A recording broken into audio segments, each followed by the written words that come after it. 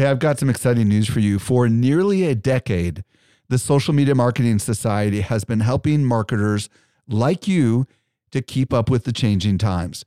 This is our private community just for marketers, and the doors are open right now. When you join, you get access to ongoing training and become part of a welcoming community of marketers who are just like you. Learn more at smmarketingsociety.com. Again, smmarketingsociety.com.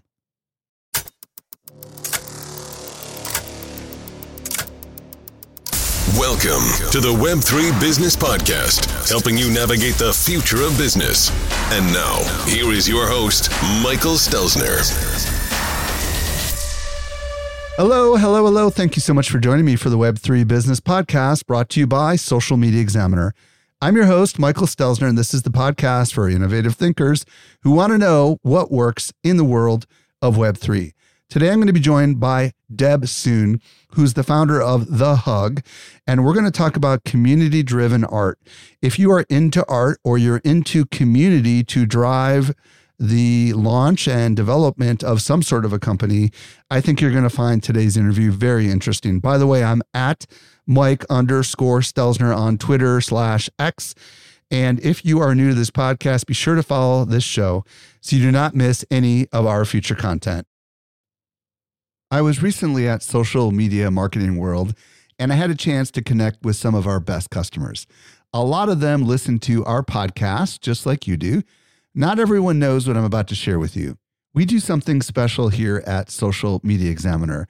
The best of the guests that you hear on the Social Media Marketing Podcast not only teach at our conference, but they're also part of our secret society called the Social Media Marketing Society. Each month, our top-tier guests who have been on my show are invited to train inside our society for an exclusive group of marketers who are just like you.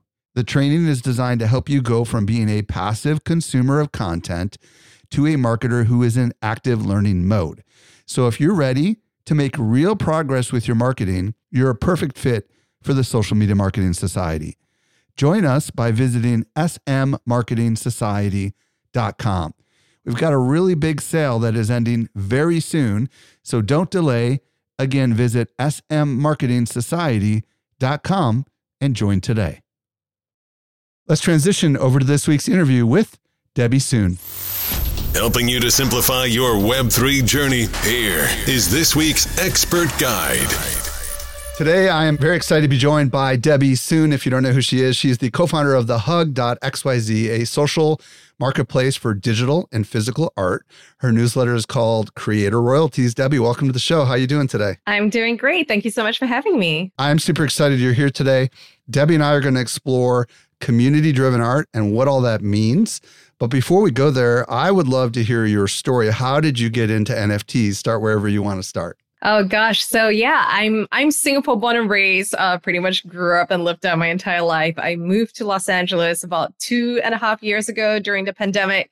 And I guess during that time was kind of looking for my next thing or looking for the next chapter of my journey. And obviously in the middle of the pandemic, it's pretty hard to kind of meet anyone. And so I think that was when I started getting really passionate about internet communities, really felt that, hey, what is this crypto thing that everybody's talking about? And so really dove in head first. And that was when I met my co-founder, Randy Zuckerberg, on Discord. And it's pretty funny. I had an avatar. I wasn't using my real face, not my real name. So we definitely had a very kind of Web3 meet cute story, if you will.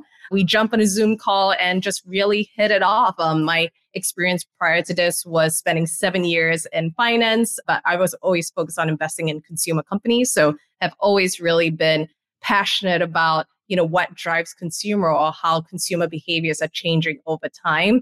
And so I felt it was really relevant to everything that was going on in the NFT space. And then I guess more recently, I have been involved in a variety of startups, both from like live sports to fitness. So it was just a really exciting time. And obviously the opportunity to work with Randy was something that I didn't want to pass up on. Okay, so take us back to Randy Zuckerberg, Mark Zuckerberg's sister, right? It is a sister. Yep. I should know this, of course. So how in the world did you all start chatting? Tell us the story, because obviously Randy Zuckerberg is extremely high profile.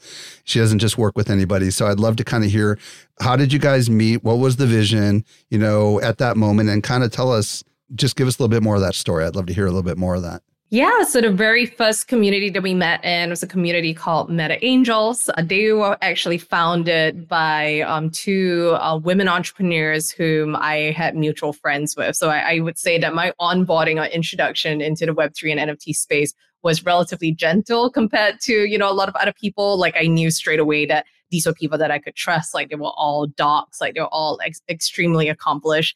And Randy was serving as an advisor to this community. And I was, like I said, getting my feet wet, trying to learn a little bit more about what Web3 is, how internet communities form, what kind of got people ticking and chatting. And so I had a bit of free time having just moved. And so I kind of volunteered to be like, hey, I'll do some social media for you and just kind of be a community member, active community member. It was through that process that I had a light bulb moment, I guess, after doing this for about honestly, not even that long. I think it was a 1 weekend. So after 1 weekend of being a community member, I just kind of put it out there that, hey, I have this wish, I'm kind of wrapping some things up. I'm looking for my next opportunity, but my wish is to go into Web3 full time. And I really want to explore what this new universe has to offer. And I guess Randy happens to be in a Discord, and it's still a crazy story to me, but she responded to this message about 7 days after I had posted it. And if anybody knows anything about Discord, is that between that message and 7 days later, there were probably hundreds, if not thousands of messages. So I have no idea why she decided to scroll back to that message to respond to it. And I guess she said, hey, I'm kind of looking to work with someone who has some of your background. I would love to chat. And so we started chatting. That was a great conversation. But then separately, she messaged the Meta Angels founders to be like, hey, who is running your social media? Because this is really great content that's being put out. And they were like, oh, that's Debbie, whom you're speaking to. And again, it was a little confusing because I had a different name on Discord and that was different from my real name. And so I guess she just kind of put two and two together. So the conversation, kind of all of the work that I was doing, volunteering as a community member, all of that just really resonated with her. And then we started building this incredible company together. So tell us a little bit about the company and why'd you call it The Hug, and kind of what was the mission when you got started? Yeah, our mission is really to help artists become creative entrepreneurs. And, I would say artists of all kinds. Definitely started off really focusing on artists that had a Web3 presence or were monetizing their art through NFTs, but very quickly realized that, artists didn't wake up because of NFTs one morning and then decided that they were an artist. They've been artists for years. And, NFTs were just one of multiple different ways that they were starting to monetize their work. We called it The Hug because if you've ever met Randy, she is one of the warmest people that you will ever meet, incredibly positive and just really one of those people. I've never met, honestly, anyone that really uplifts people or cheers people on as much as she does. And so, we wanted something that really kind of represented her and represented our brand values, and hence the word hug, showing that everybody's included, everybody is welcome, everybody can be embraced. And we still do that up to today. But yeah, I think in terms of hug, we have always wanted to, level the playing field for all artists to succeed.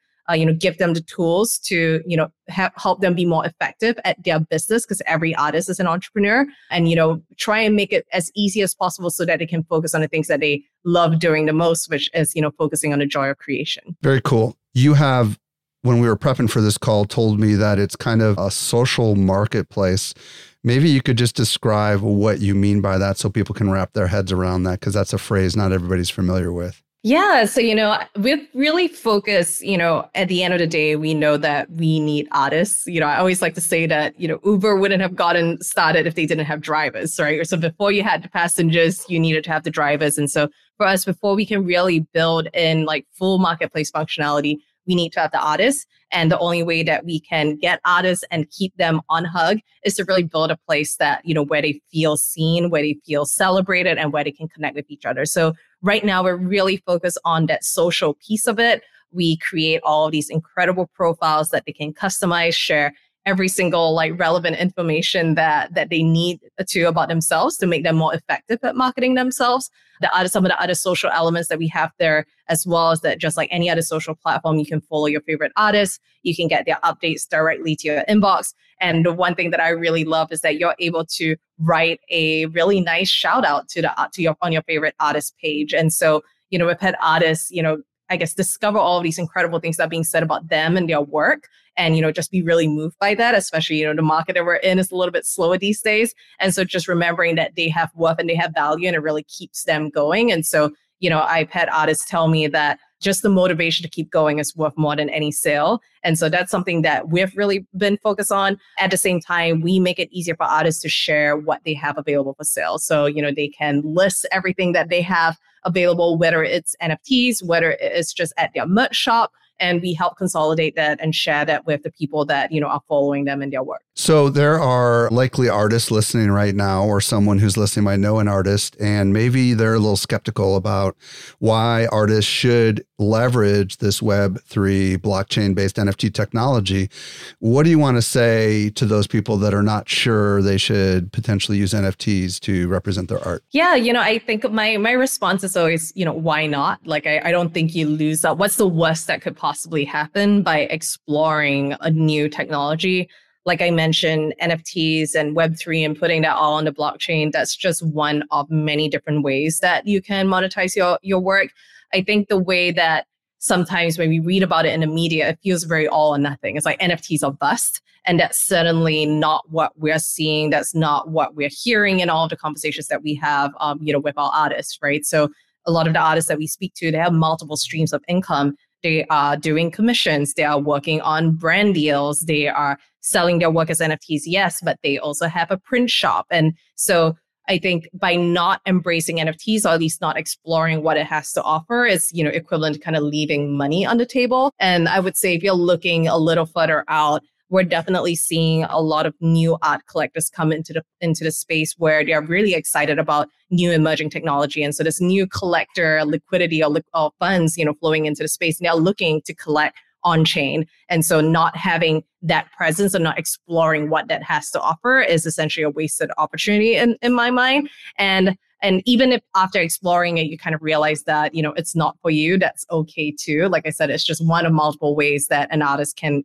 diversify their revenues and monetize their work. We've had Jen Stark and Amber Vittoria on the show, which are two pretty big and well-known NFT artists. And they both said that this was actually a way that they could make pretty substantial amounts of money that would have taken them a lot longer. I know that when you and I were talking, we were talking about some of the gatekeepers that sometimes get in the way of art. Do you want to talk about that at all? Yeah, absolutely. I think a lot of the traditional way of doing art business, if you will, you had to sell your work through galleries. I think in general, obviously that has changed with social media. Anybody can set up a social media profile and, build up their brand that way and, market and find consumers that way. But, I would say that traditionally people have had to rely on galleries, on curators. And I would say the realm of digital art, the realm of NFTs have really allowed anyone to be an art collector or art curator and also build a really close personal relationship with. I started off as being a collector of ambers actually, and then now like we're friends and, we can meet up and, hang out by the pool together, which I don't think that in a Web 2, or I guess the setting that we're used to would have necessarily happened if I would have discovered her work through, like she did this collaboration with H&M Home. If I had just bought her cushion cover from H&M, I would have never really known who the artist was behind that. And, I would say with the environment that we're living in really allows us to build those direct connections with artists. Another thing that I would say from an art collector standpoint, so I've always lived in small apartments. I still live in a small apartment today. But so I've never really considered myself as an art collector because I felt that A, I didn't really have the wall space. B, I didn't really have the funds to do so. I think the impression was always that to collect art, you needed to spend like thousands of dollars. And, I think what we've realized is that a lot of digital artists realizing that they can sell their work through NFTs and, be able to build a connection with your collectors that way. I have now realized that, I can support an artist and be an art collector even if I'm just spending, $30, $50 on an NFT. Yeah, I think you're onto something. We had Eric Calderon, also known as Snowfro. I think I got his last name right. I know more as Snowfro on the podcast. And I'm also part of the Proof Collective. And there are a lot of people that didn't know they were art collectors until they started collecting NFT art. right? So, and there's a lot of people that are talking about the longevity of NFT art, right? Especially if it's on chain. There are people hypothesizing that with the PFPs that may or may not stand the test of time, art is something that will always have value because art is something that you can digitally show off, which I think is kind of fascinating. I want to go back to the launch of Hug. When did you guys actually launch? And how did you actually go about launching? And let's talk a little bit about how your community played into that. Like, was there any kind of pre-launch, developing social stuff? Like, talk to us a little bit about how the launch, you and Randy decide you're going to launch the Hug, right? And somehow, some way, you guys went about using the community or developing a community to launch. And I'd love to hear how that all went down. Yeah, so I would say the very, very initial genesis of Hug was kind of taking some of the existing advisory relationships that Randy had. So at the time that Randy and I met, she was already advising a number of PFP projects. So she was advising Boss Beauties, Curious Addies. And so we originally, wanted to build a Hug to provide like education and mentorship to creators. And that's something that we still kind of do today, although we have evolved it in a little bit, which I will share more on. But very quickly, we knew that we wanted to build a much larger community versus just, mentoring like 3 or 4 businesses at a time. And so our vision for Hug was always to make, I think, starting off, just make creators more discoverable. I think along the way, we've obviously iterated on what kind of features we wanted Hug to have. But primarily, we wanted to see how we could improve on the discoverability of creators in a very noisy and chaotic system that we all live in today. We felt that the best way to do that was really to leverage the power of community in order to surface at least which are the creators that are worth discovering, who are the creators people are a fan of today, and how can we get all of this incredible information into one place and make it really easily searchable. And so we started building the community, I think, in March of last year or middle of March of last year. Just for people listening in the future, that's March of 2022, right? Just to be clear, right? Yes, March of 2022. That's right. And perfect. we put an open call out for people to be community curators, I believe was the term that we use. And finally, it's still the term that we use today in some ways. But we put out a call for community curators who are passionate about art, passionate about creators who had a point of view and wanted to kind of recommend the creators that they like to, other people. And so we started off, honestly, with a community of 300 folks. We kind of threw them into a Discord. It was a closed Discord at a time. And we started off on a blank Notion database where, we had obviously like organized into columns like artist name, like the socials, the link to their work. And we had at times like, a couple hundred people just, in this Notion document, just adding, artists that they wanted to see and adding images of their work. Can I ask a couple clarifying questions? So did you start on social media or did you start with some of the other communities that you were in and that Randy was in to find those initial 300? We started on Twitter. So I think after Randy and I met, had like a powwow, we said, okay, this company is going to be called Hug. So we started the socials, TheHug.xyz. And I guess from there, that was where we put out the call. So I think actually it's not till like this year. So it's not till the start of 2023 when we've really started diversifying channels away from Twitter. But I would say that throughout most of 2022, we were really focused on like building that audience on Twitter and then taking a subset of the ones that were really more engaged and like housing them on Discord and, coordinating a lot of communications that way. So you've got 300 people in a Discord and it's invitation only. There's no NFT they had to buy to get into this, right? And you're using Notion. I'm not intimately familiar with Notion. Is it kind of like the equivalent of a Google Doc? Is that kind of what it's like? Yeah, pretty much. I would say it's like a Google Doc that has some database functionality. So maybe like a Google Sheet almost. Okay. People multiple people pouring into a Google Sheet at the same time. I mean, there was obviously always the risk that someone could overwrite someone else's work or what have you.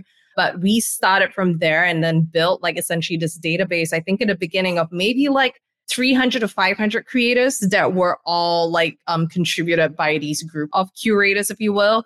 We did launch an NFT like a month later to kind of grow from that 300 people to, thousands of people, if you will. But that was really what we started on. And then gradually was when we moved off of Notion, imported all of the data that had been contributed by our curators, put them into, I guess, what you see today, where it's really easily searchable, had actual profiles that were link to these creators versus just a single row in a Google Sheet or in a Notion database. So you're using this community of 300 to curate a bunch of artists, and that must be like this. It sounds like that's the soft launch almost, right? And then the formal launch happens when you launch the NFT. Is that correct? No, I would say I think the NFTs was just a way of kind of growing the community and growing the number of people that could get involved in that process. I would say the formal launch really came probably around the summer of 2022. And that's when we actually had, you could actually search for these artists and discover these artists on TheHug.xyz. Because I would say up until then, unless you had the link to the private Notion document, you wouldn't be able to access all of this great work that was being done. So the formal launch of the platform and kind of this discoverability features and tooling that really only happened in the summer of 2022. Now, when you did launch it in the summer of 2022, were you able to activate the existing community in your Discord and the NFT holders to kind of get the word out? Yeah, definitely. I think a lot of, even till today, I would say word of mouth is probably our most successful and largest channel. And so, even today, probably a third of our growth of artists that are being added to the platform every single month, all of that comes from invites and referrals and artists telling their artist friends about it and wanting them to be a part of what we're building. So today, let's talk about how you're actually leveraging the community that you built, which I'm assuming is potentially thousands. How are they playing into the growth of the Hug? I know there's a bunch of cool things that you're doing, and I would love to hear more. So yeah, right now we have over 3,000 artists on Hug that you can discover, over 3,000 artists across 85 different countries on Hug.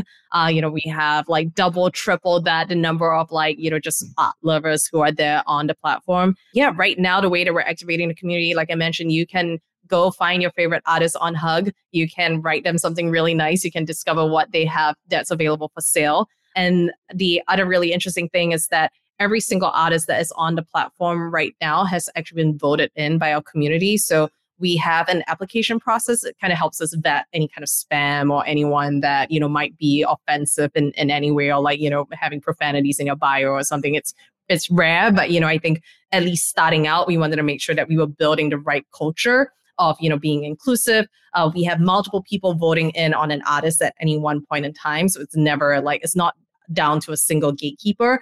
And, I think it's great too, because, I don't have to personally vet, or my team doesn't have to personally vet all of the artist applications going through. We have our community of curators, our community of art lovers who are doing that for us and doing that with us. And then similarly, we've been really focused on sourcing more and more opportunities for artists. So we've been holding a number of open calls, getting our artists placed in galleries all over the world, from Bali, Indonesia, to Belgium, to New York City, to San Diego. So, really all over. And how we've been involving the community in that regard is that the communities, like I said, they've been curators from day one. They're still curators today. In fact, even just today, we rolled out a way for people to be able to vote on their favorite artworks for these open calls on the platform. So that has been really, really exciting and interesting to see. And it just kind of keeps this community of artists and art lovers really close to each other and really supporting each other. I want to talk about Hug points, but before I go there, I want to come back to the community voting. Are you using any kind of special committee or certain levels of people in your Discord get a chance to vote? For example, I'm part of the Proof Collective, and I've also got a bunch of Moonbirds, and I get a vote for every one of my Moonbirds on these special projects that they're funding. Or are you just using little emojis in Discord? I'm curious how you're actually kind of involving the community from a functional perspective in the votes. All the voting right now happens on platform. If you had spoken to me a week ago, I would have said some voting happens on the platform, some voting happens through Google Forms still. But as of today, it's taken us a while, I guess, but I'm happy to report that every single voting that's happening happens on the platform. So right now, there are a few different ways of voting. You can vote for an artist to be on the platform in the first place. So that happens on platform that's been on the platform since the start of 2023. We also have people that moderate reviews or moderate the comments that are being left for artists, just to make sure that people are not saying mean things or saying offensive things. So that's another form of voting that happens on the platform as well, to essentially thumbs up or thumbs down a comment that's being left. And then lastly, which is the most recent, is being able to vote for your favorite artworks to be curated into an exhibition or a gallery space, or most recently, we've had opportunities for media appearances as well. Randy has her own Crypto Cafe podcast. She's had guests on like Claire Silver and Jack Butcher. And we offer one of our artists the opportunity to be a part of that podcast and to ask them a question live. So we put all of that, onto the platform as well. As far as votes, do you have to be like a registered user to be able to vote? I'm just curious how that works. Yeah, so you have to be a registered user to vote. You have to, at the moment, you do have to hold on to one of our NFTs to be able to vote, but we are looking to kind of open that up a little bit more. Like maybe if you own an NFT, your vote counts double. But, obviously, so long as you have an account, which you can set up one really easily with an email and a password, being able to vote and weigh in on decisions as well. Talk to us about the points. What's the Hug points and how does that all play into everything? Yeah, so, Hug points are really kind of, they're like frequent flyer miles, if you will. They're our loyalty point system. It's not on chain. We deliberately kept it. And it was, deliberately wanted it to not be on chain, I think in part because of a lot of regulatory uncertainty over what these fungible tokens could mean. I think there were definitely things as well where we weren't quite sure what the right tokenomics would be if we were to bring it on chain. Like how much do you reward someone for taking action A over action B? And so, I think by keeping it all off chain, gave us the opportunity to study and understand what people's natural behaviors would be. And before we decided to make any kind of permanent, immutable, irreversible decision, which is what the blockchain is great for. And so it's a pretty simple reward system. I think we reward users for engaging on the platform. So they get points for writing a review for an artist. They get points for voting for their artist. And these points can all be exchanged for free art that we acquire from our community. So I think we've really created this kind of ecosystem where we are supporting artists and then, helping these artists get their art into the hands of these other people that are supporting them in other ways that are not true monetary ways, right? So, I always like to say that there are a lot of different ways you can support an artist. Even if you didn't have the budget to buy their work, you could always just say something nice about them and you'll get rewarded for it and maybe be able to collect a piece of work from them in that way. Any lessons learned from having a point system, like people gaming it and all that kind of fun stuff? I'm just curious for people that want to have a point system for their own thing. Do you find it actually gets people activated to do the regular behaviors you want, but you also get people who are gamers that are gaming the thing? I think thankfully, because we've been so intentional about a community that we've built from day one, we don't get any kind of gamers. Technically, obviously you could create multiple accounts, especially now that we have enabled email account creation. So in the past, you had to have a wallet to set up an account, which, obviously there are pros and cons to that. But with the wallet, with needing a wallet to set up an account, it was harder to game the system, obviously. Now, you could easily do that with emails, but we haven't really seen any of that behavior at all. I will say that it's always interesting because you think that something as small as points won't really have much of an impact, but people get pretty competitive about earning points. We do have a bit of a monthly leaderboard in terms of how many reviews has somebody written, and that person gets rewarded with extra points, and people get pretty competitive about it, which is always kind of surprising to me. Yeah, it's funny because this whole concept of gamification, which is really what you're doing here with leaderboards and points and stuff, it really does trigger people that are competitive to want to be on that leaderboard so they can get more exposure. I used to have gamification in this private forum that I was managing for Social Media Examiner. And everybody wanted to be on the leaderboard because they wanted that exposure amongst all the other community, right? And they were marketers and they wanted other marketers to know who they were. It was really fascinating how small little things like this can really activate your community. What are you giving points for? Is it just logging in every day or is it only leaving comments? I'm just curious. At the moment, just on leaving comments as well as voting. So I think that's the other, one lesson that we have learned, or at least we've been careful. I don't think it's something that, we did wrong and then hence learned a lesson from. But I think one of the things that we've been very conscious and aware of is what we're giving points out for and making sure that we're giving out points for actions that people want to do already. It's kind of I like to say that it's a little bit like turbocharging action that someone was already inclined to do. So we wanted to make sure that these are things that they were already going to do anyway. And we just kind of added points to sweeten the deal to make them do it a little bit more. I think I always look to some of, really successful products like Duolingo and how they gamify it. It's people are going to want to log in because they're trying to learn a language and they're trying to get better at it. When they're not giving away points or gamifying it to force people to do something that they weren't inclined to do. So I think we're definitely approaching it with that lens and being very conscious and aware of what we're actually giving out points for. Very cool. Okay, let's talk about, you already mentioned some of this, but the artists, you and the community are doing a series of things to help the artists actually, in a various different ways. So let's just talk about some of the things that you're intentionally doing that are either community driven or driven specifically by you at The Hug to just really activate and support artists.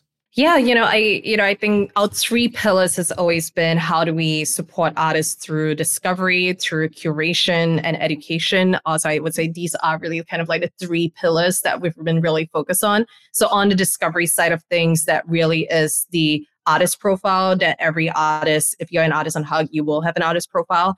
And, we've continually made improvements to that artist profile to make it easier to discover artists. I think one thing that we've done from the very beginning was to classify artists by their mediums, by their identities. So you could find artists, from communities that you identify with or resonate with, and also a lot of improvements that we've made to the homepage to just to make it really easy to discover great art and new artists that are being added to the platform every single day. So that's the discovery piece. And, even within the profile, like I said, aggregating updates that artists are sharing, getting these out to their collectors. I can't tell you how many DMs I get on Twitter from artists who are, saying that, hey, I'm so sorry to have to DM you, but nobody is seeing my tweets or posts, I guess now that Twitter's called X, but nobody is seeing what I'm putting out there anymore. So I'm having to DM you. And we wanted to find a way to really kind of get around that. So, we help artists, get these out to their collectors' inboxes and emails, and without having to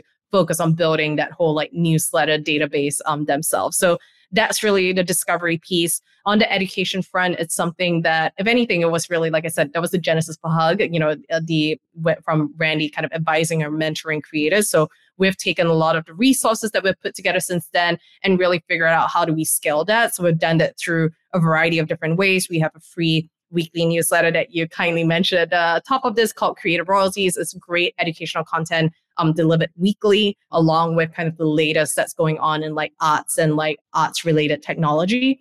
And then we also have a whole bunch of downloadable resources, anything from an artist marketing handbook to a pricing calculator to, if you're a collector, looking to figure out how to get started in the world of digital art collecting, we have provided that as well. And then we also occasionally run kind of live programming with a partner. We're just wrapping up a 6-week program right now on dynamic NFTs with a partner, Transient Labs. And that has been great. That's 200 over artists kind of learning, collaborating along the way. So that's been really great to see. And we're excited to see what they launch.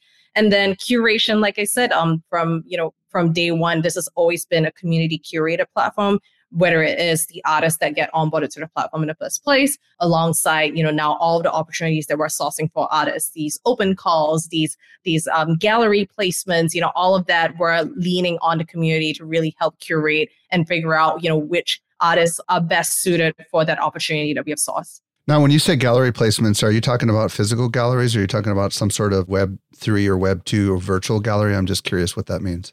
Oh, these are all physical galleries. So we actually have some really exciting ones coming up soon, like a museum, even digital billboards in Tokyo. So, a lot of just how do we get digital art into the real world? And that's something that we are definitely committed to doing. We definitely do have, some involvement in some metaverse like galleries like On Cyber or Spatial, for example. And we do have metaverse partners. We've partnered with Decentraland before to curate artists and showcase artists over there. But I would say these, the opportunities I'm talking about now are really primarily getting digital art into the physical world. I don't know if this happened after or before you launched, but we've got this AI revolution going on now with DALL-E, Stable Diffusion, and all these other platforms that are allowing people that maybe never even thought they were artists to become digital artists using AI.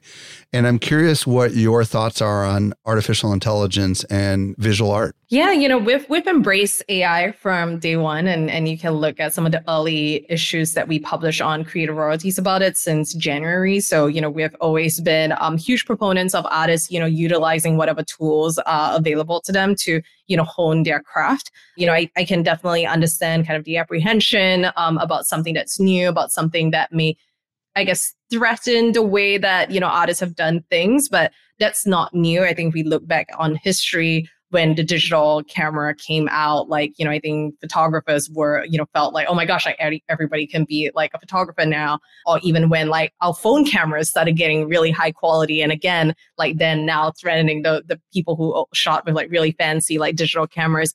But I think as we've seen sticking to the example, we've seen that you could have a really great phone camera, but it doesn't make everybody a great photographer. And there's still so many things that you can do to, enhance the photo after that to really kind of portray like, your distinct point of view. And so I really look at AI through a very similar lens that I think what it does is that maybe it levels up the starting point of everyone, but you still need to be, you still need to have a really distinct point of view and perspective and taste to kind of really create that art piece. And Randy had Claire Silver on her podcast recently, and that was a really great listen to as well. And, Claire's talking about what she puts into her prompts. And it's not just a cat sitting in a window. She adds a lot of things to the prompt, from anything from her diary entries to her favorite song lyrics to her favorite film quotes. And so really painting a really, really rich interpretation of who she is as a person and who she is as a creator. So, we've definitely embraced AI. And can you tell me more about Claire, just because I'm not familiar with her and some of my audience might not know? So Claire Silver, she's probably one of the most preeminent AI artists. I think she's been working in AI for a really, really long time. And, how she started getting into AI art. And I know this story isn't unique to her because we have other artists on Hug that are similar, but they have chronic conditions or chronic illnesses that kind of prevents them from really creating in a way that they used to be able to. And so AI has been an opportunity for them to really kind of discover that creative side of them and to really put their message out into the world. And so, Claire's been sold at Sotheby's, has been displayed all over the world. So just a really, really great role model, I think, for any artist and anyone interested in AI in general. I'm curious from an aesthetic perspective, like I mentioned, I'm part of the Proof Collective and we get these Grails artists and stuff. And there's these different kinds of art that come across. There's photograph-based art, photography art. There's glitch art, right? Which is this animation stuff. You've got videos. Sometimes there are videos of actual art that's been put into frames. You've got the generative art, right? Which is obviously usually simpler art because it's generated through an algorithm. Like usually it's textures and patterns.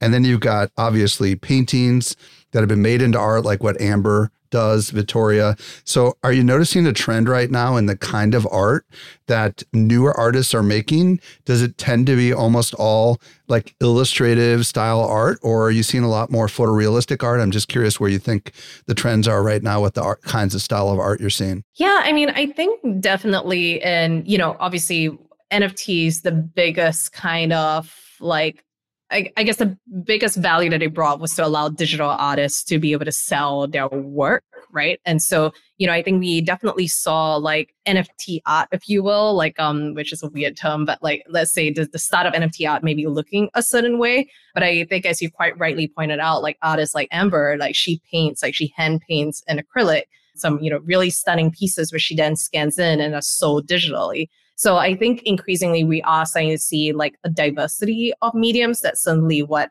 I've seen. I think obviously generative art is a really interesting medium that has actually been around for a really long time. I think right now it makes sense that something that was generated by code is then now available through the blockchain and then, and layering on these additional aspects of technology. And so obviously I think generative art is surging in popularity for that reason, even though it's been around for, since the 50s or 60s. I think it's been around since the 60s. Really? So, I didn't know that. Wow. I was surprised too, but there was a generative art exhibition at the LACMA recently. And there are some really, really cool pieces and even AI pieces too that was created all in the 60s and 70s. Were they just using keyboard @ and stuff like that? Are you talking about this dot matrix kind of stuff that's made into art, or are you talking about something? Because back in the day, I know that people would take symbols off the keyboard, you know what I mean? And they'd put them together and they'd make little art out of it, kind of like the smiley face, right? You think about that traditional thing, right? Are we talking about art like that? Or are we talking about literally back in the 50s, somehow somebody figured out how to print something that, I don't know, I'm just curious, what did it look like? Have you seen the art from the 50s? So I know what you're talking about. They're not just the ASCII, I think. ASCII. ASCII, yeah. They're not that, but they were actually patterns and textures. Really? Sometimes they were sometimes it was like a pen that was attached to a, what did I call that? Like a pointer. Like a stylus, or something. Yeah. So sometimes it was attached to an actual pen, and it's like the code that allows the pen to move. And so it's like hand drawn, but what is generated from it is still drawn by code. So I think you definitely have some of those. But yeah, the art medium has been around for like much longer than at least I personally had expected. And I do think that obviously what we're seeing in NFTs, where like as you're minting it on the blockchain, it adds like another dimension to it, which is why obviously Art Blocks is doing so well and so successful. And obviously we have Snowfro to credit for a lot of the innovation in that regard. Yeah, so I think to answer your initial question, I definitely am seeing a lot more generative art than I would have, say, like even a year ago. But generally, I'm seeing a lot of a diversity in medium. I've seen tattoo artists launch their work as NFTs. Yeah, why not, right? Yeah, so like I think anything that, that even if it's physical, it can be scanned in, and now all of a sudden you can find an audience for it, which is, really incredible. So we're recording this in the fall of 2023, and you kind of hinted that you're building the marketplace. Right now, it sounds like the way the Hug works is someone has got an NFT project on someone else's marketplace, like OpenSea, for example, right? And somehow that works into what you're doing. In the future, is someone going to be able to come to the Hug and literally mint their NFTs there and have it be an end-to-end solution? Is that kind of the vision? Yeah, I mean, I would say the vision is that, we are a multimodal platform for the multimodal creator. And, I think we are actually, trying constantly to not like pigeonhole ourselves into, we're for NFT artists, because like I said, even the term NFT art, it's strange because like NFT is really just the technology. Like so many things can be NFTs. Your tickets can be NFTs. Right. So, it's just really the medium in which you are selling your art from and getting it from one person to the other.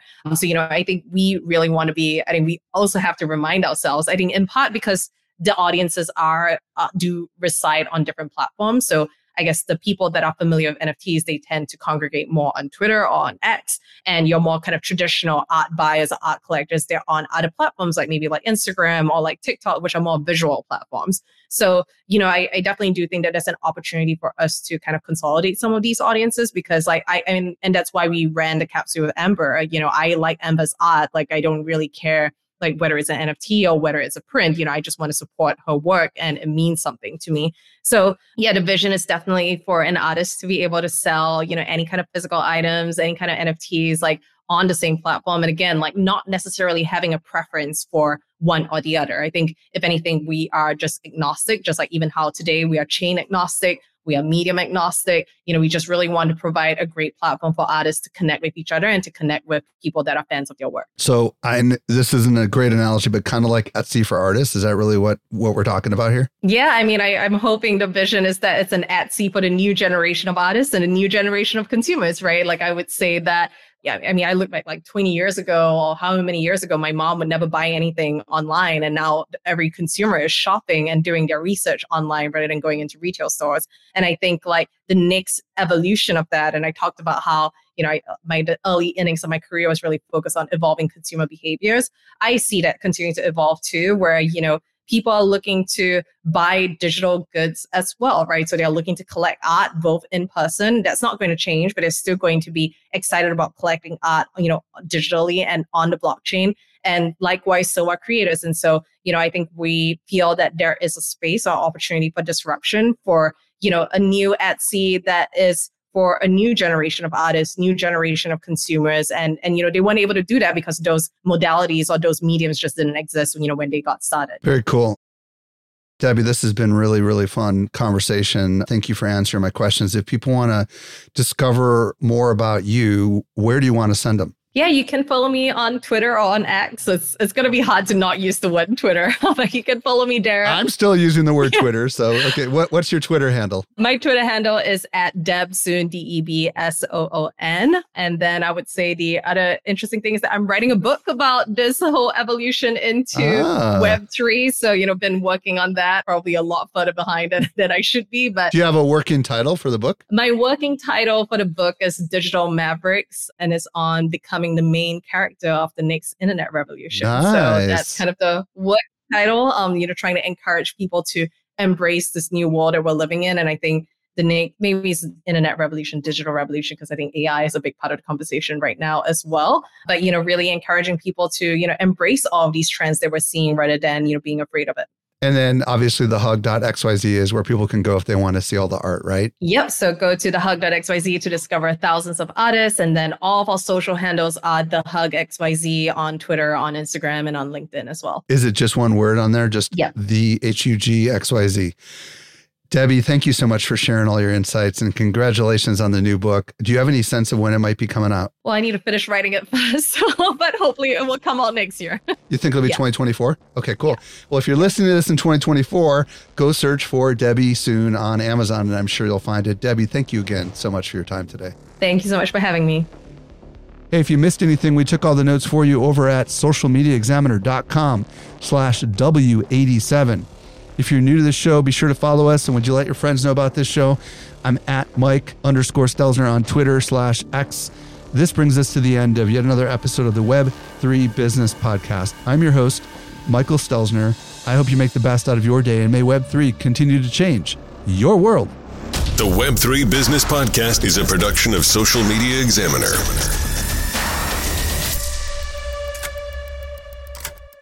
The information provided in the Web3 Business Podcast is provided solely for educational purposes. Do not treat what you hear as investment, trading, or financial advice. Do your own research. Hey, just a quick reminder, join the Social Media Marketing Society today and level up your marketing for your company or your clients.